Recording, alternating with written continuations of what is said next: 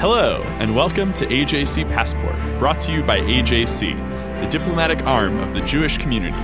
Each week, we'll chat with experts from around the world to help you better understand the week's headlines and what they all mean for Israel and the Jewish people. I'm your host, Seffi Kogan. China is quickly rising to superpower status on the world stage. Its economy is booming. It's spreading its influence around the world. It may be on a collision course with the current dominant superpower, the United States. And there is perhaps no country that better punches above its weight from an economic, technological, and military perspective than Israel. That's why it is significant that China's Vice President, Wang Qishan, came to Israel this week. Though the role of Vice President is largely ceremonial, Wang is considered to be a powerful figure because of his close ties with President Xi Jinping. It's been nearly 2 decades since a Chinese figure of Wang's standing has come to Israel. Joining us now to discuss this trip and the future of Sino-Israel relations is Mercy Kuo. Mercy is a former Asian affairs analyst at the CIA who now leads the Washington State China Relations Council and is a member of the advisory board of AJC's Asia Pacific Institute. Mercy, thank you so much for joining us. Thank you for having me. We're talking now about the innovation summit that Chinese Vice President Wang Qishan attended in Israel, in Tel Aviv. Can you tell us a bit more about this event? This event was the 4th meeting between Israel and China of the Joint Committee on Innovation Cooperation, which Wang Qishan, who is China's vice president, co-chairs along with Prime Minister Netanyahu. The importance of this organization or this entity, the JCIC, Joint Committee on Innovation Cooperation, will have long-term effect as well as immediate effect. The result of the meeting this time in October was that 8 joint agreements were signed between China and Israel in the fields of science and technology, the life sciences, innovation, digital health, and agriculture. In addition, they signed an innovation conference of 2018 to 2021 action plan. So a lot of strong outcomes resulted from this visit. And it sounds like, based on the fact that this is, you said, the 4th time that this is meeting and that they've had engagement in the past, that this is not the first glimmer of China and Israel working together, but really China has turned its attention to Israel. Why do you think that is? Well, there's both a historic interest as well as increasingly bilateral interest in innovation technology on both sides. If we look within the recent, I'd say, beginning in 2011, there have been a number of high-level acquisitions of Israeli innovation by Chinese entities. So, for example, the Chinese National Chemical Corporation, better known as ChemChina, bought Israel's agrochemicals manufacturer, Maktashim Agan Industries, otherwise known as Adama. And then in 2014, China's Bright Foods acquired the national dairy brand Tnuva, which any Israeli child knows that this brand is very well known. And then in 2018, China's Fosun investment group purchased Ahava, which is known for producing the Dead Sea products. So there has been a series of high-level acquisitions, which shows China's keen interest in Israel's innovation ecosystem as well as innovation technology. I hadn't realized that a Chinese company purchased Tnuva. Now, every time I'm in Israel and I'm eating cheese or yogurt, I'll be thinking of China. Mercy, let me ask you, this visit by Vice President Wang is the first time in nearly 2 decades that someone of his stature has come from China to Israel. That's significant, right? It is. And with any Chinese visit, symbolism and stature are core characteristics. And there's a lot of meaning in who the Chinese send to any country. So as you rightly pointed out, the fact that Wang Qishan was sent holds a lot of symbolism, as well as, given his stature, I would say, strategic meaning. And by this, I mean Wang Qishan and Xi Jinping have known each other for 40 years. He is a trusted, I'll say, consigliere to Xi Jinping.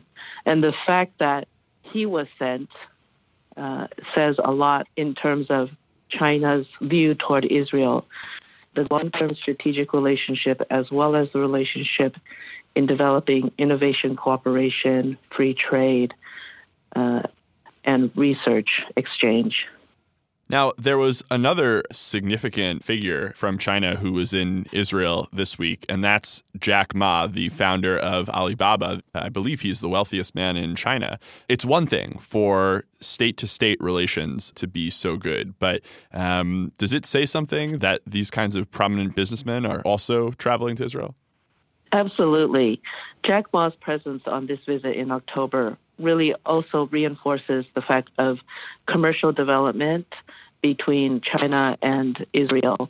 So there is the high-level government-to-government representation as well as the business-to-business.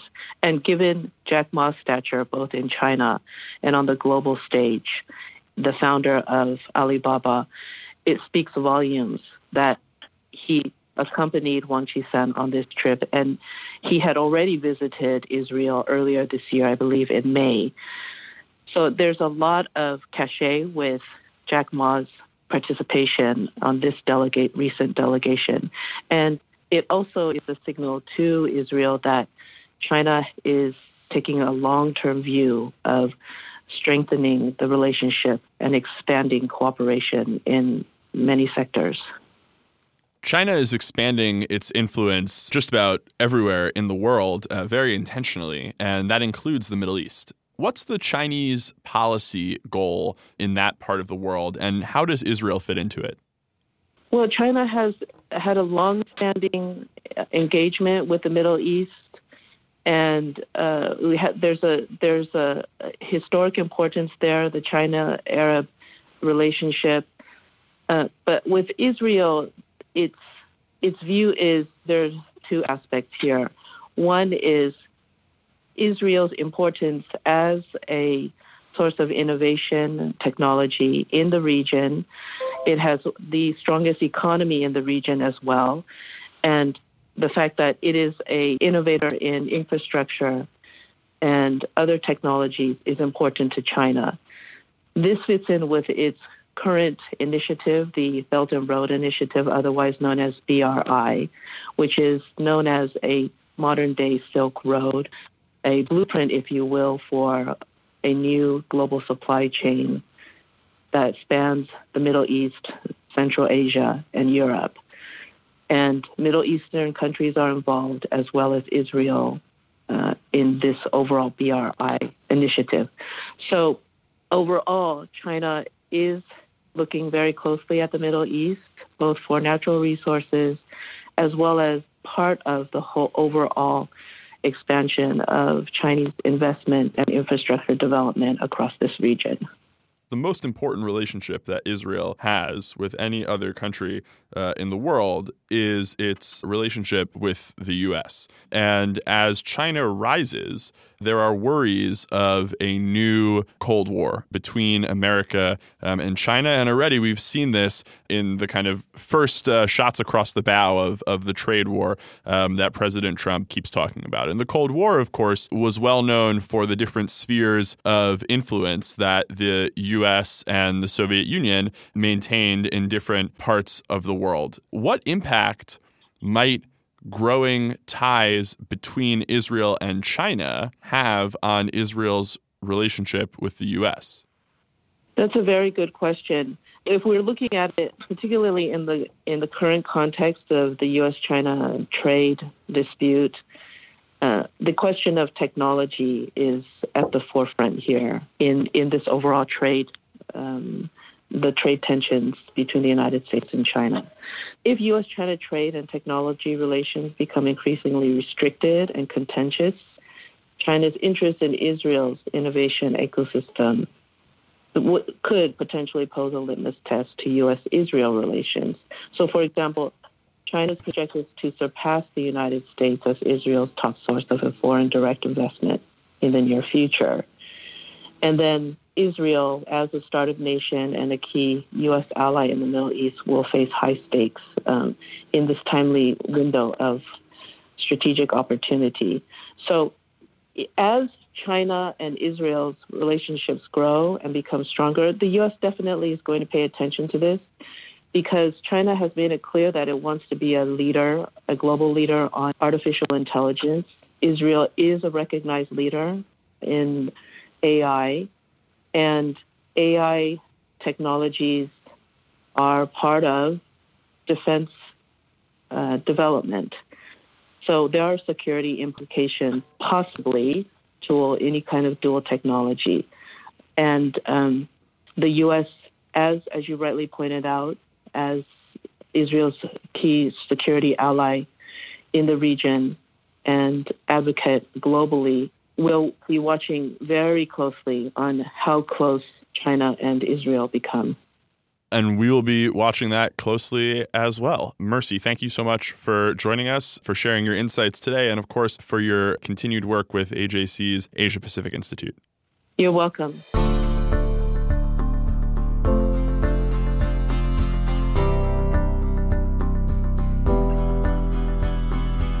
We're hard at work here in AJC's Learner Studio, lining up lots of great content for the weeks ahead. Right now, we're bringing you an oldie but a goodie. This is one of my favorite AJC Passport conversations of all time, my chat with McKay Coppins. McKay is a staff writer at The Atlantic, and in January, he published the definitive profile on Vice President Mike Pence.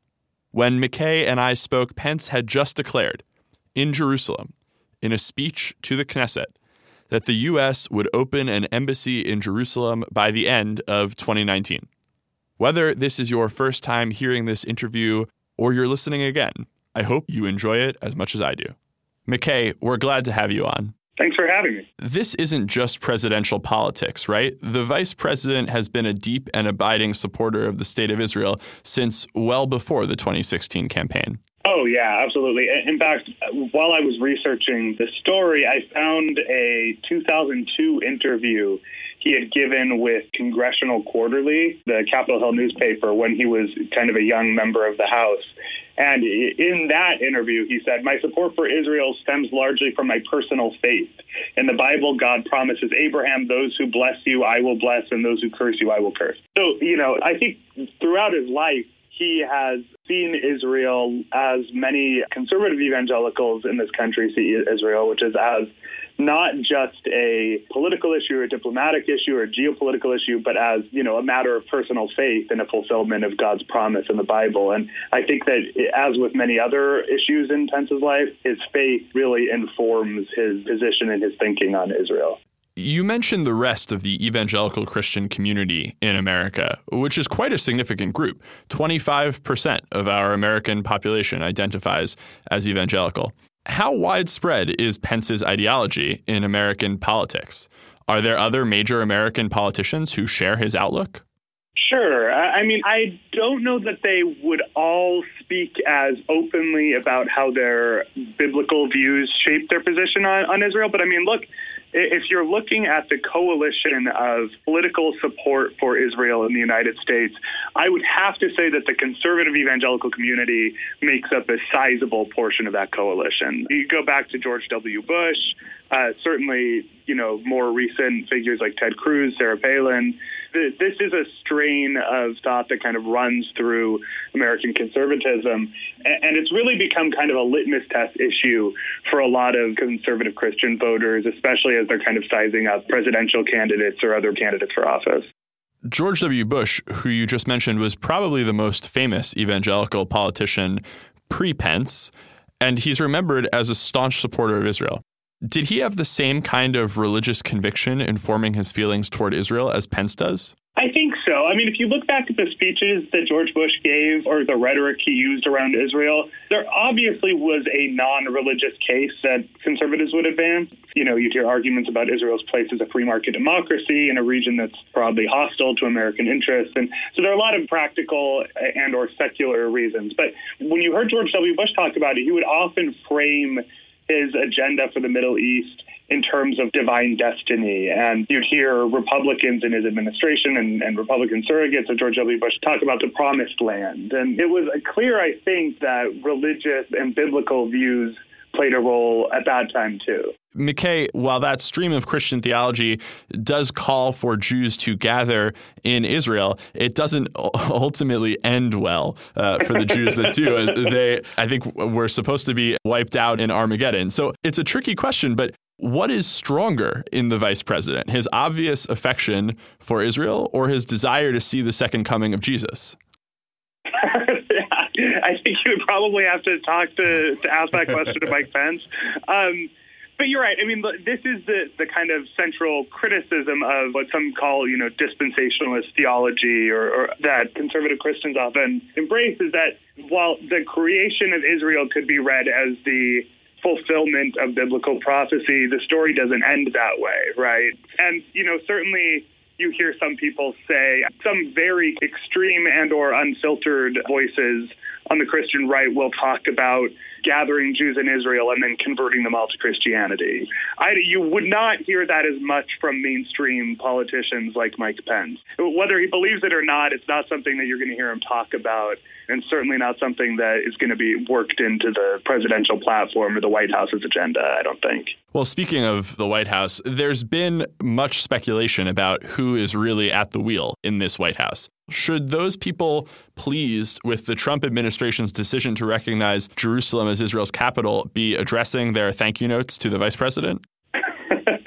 I think there's a good case to be made that Mike Pence deserves some of the either credit or blame for the White House's Israel policy. Jared Kushner also, obviously, I think played a role. Ivanka Trump did as well. There is a small cohort of advisors who have the president's ear on these issues. But, Mike Pence, I think if you zoom out a little bit, he has shown himself to have a certain measure of influence on issues related particularly to the religious right in America. So the issues that they care about most, whether that's religious freedom for conservative Christians, whether that's issues like transgenders in the military or, gay rights or abortion or conservative judges, those are issues that Mike Pence often is taking a more hands-on role with. And I'm told that the president is not blind to the fact that his most loyal supporters in this first year of his presidency have been white evangelical Christians. And so he wants to keep them happy. So I do think that Mike Pence, because of that dynamic, has been able to play an outsized role on these issues. And certainly this issue or the broad set of issues around Israel are top of mind for a lot of figures on the religious right. One thing that many of us noticed as we watched Vice President Pence's speech at the Knesset was the way that he highlighted a desire to support Christians in the Middle East, even though, as the vice president himself noted in his speech, often it's Muslims in the Middle East, as well as other religious minorities, who are the most persecuted communities. What should we make of that? Yeah, this is a fault line within the religious right in America, because on the one hand, you have this long history of bulletproof support for Israel, right? This is kind of a plank of the platform for conservative Christians in America. On the other hand, you then have kind of this growing movement, and I would say that this has gotten more attention in the last 5 or 10 years, where there's more people talking about persecuted Christians in the Middle East and the need to stand up for that. And there's been some tension. I remember in the lead up to the 2016 Republican primaries and kind of the pre-primaries, there's a lot of debate about how much attention, how much priority should be placed on helping those persecuted Christians as opposed to just focusing on Israel. This has been a growing divide, and I think that it'll continue to be a flashpoint in the intra-Republican debate that is taking place here. McKay, thank you so much for your insights and your time. We hope to have you on again soon. Thanks for having me.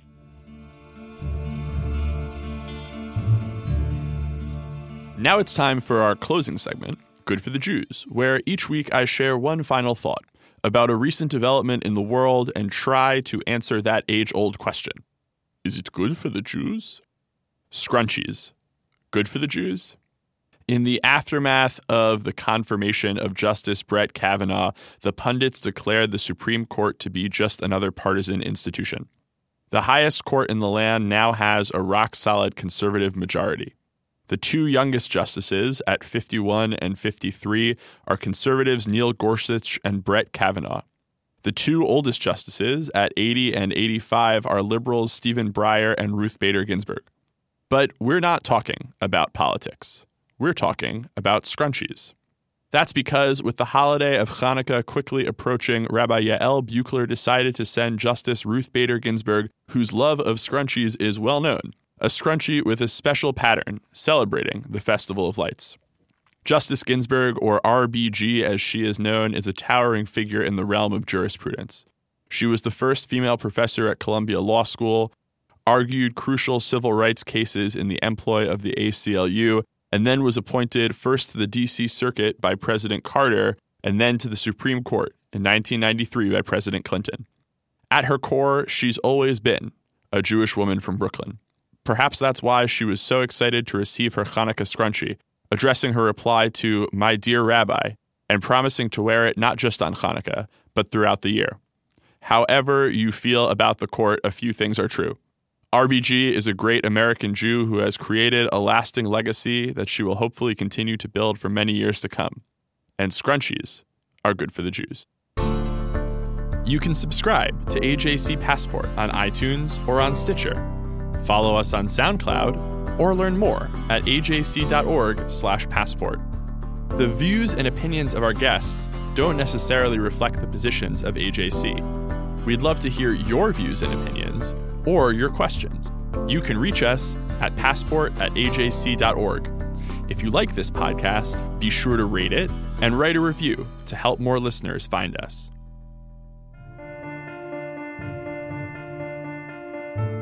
Thank you for listening. I'm your host, Seffi Kogan. This episode is brought to you by AJC, the American Jewish Committee. Our producer is Alex Zeldin. Our sound engineer is TK Broderick. Tune in next week for another episode of AJC Passport.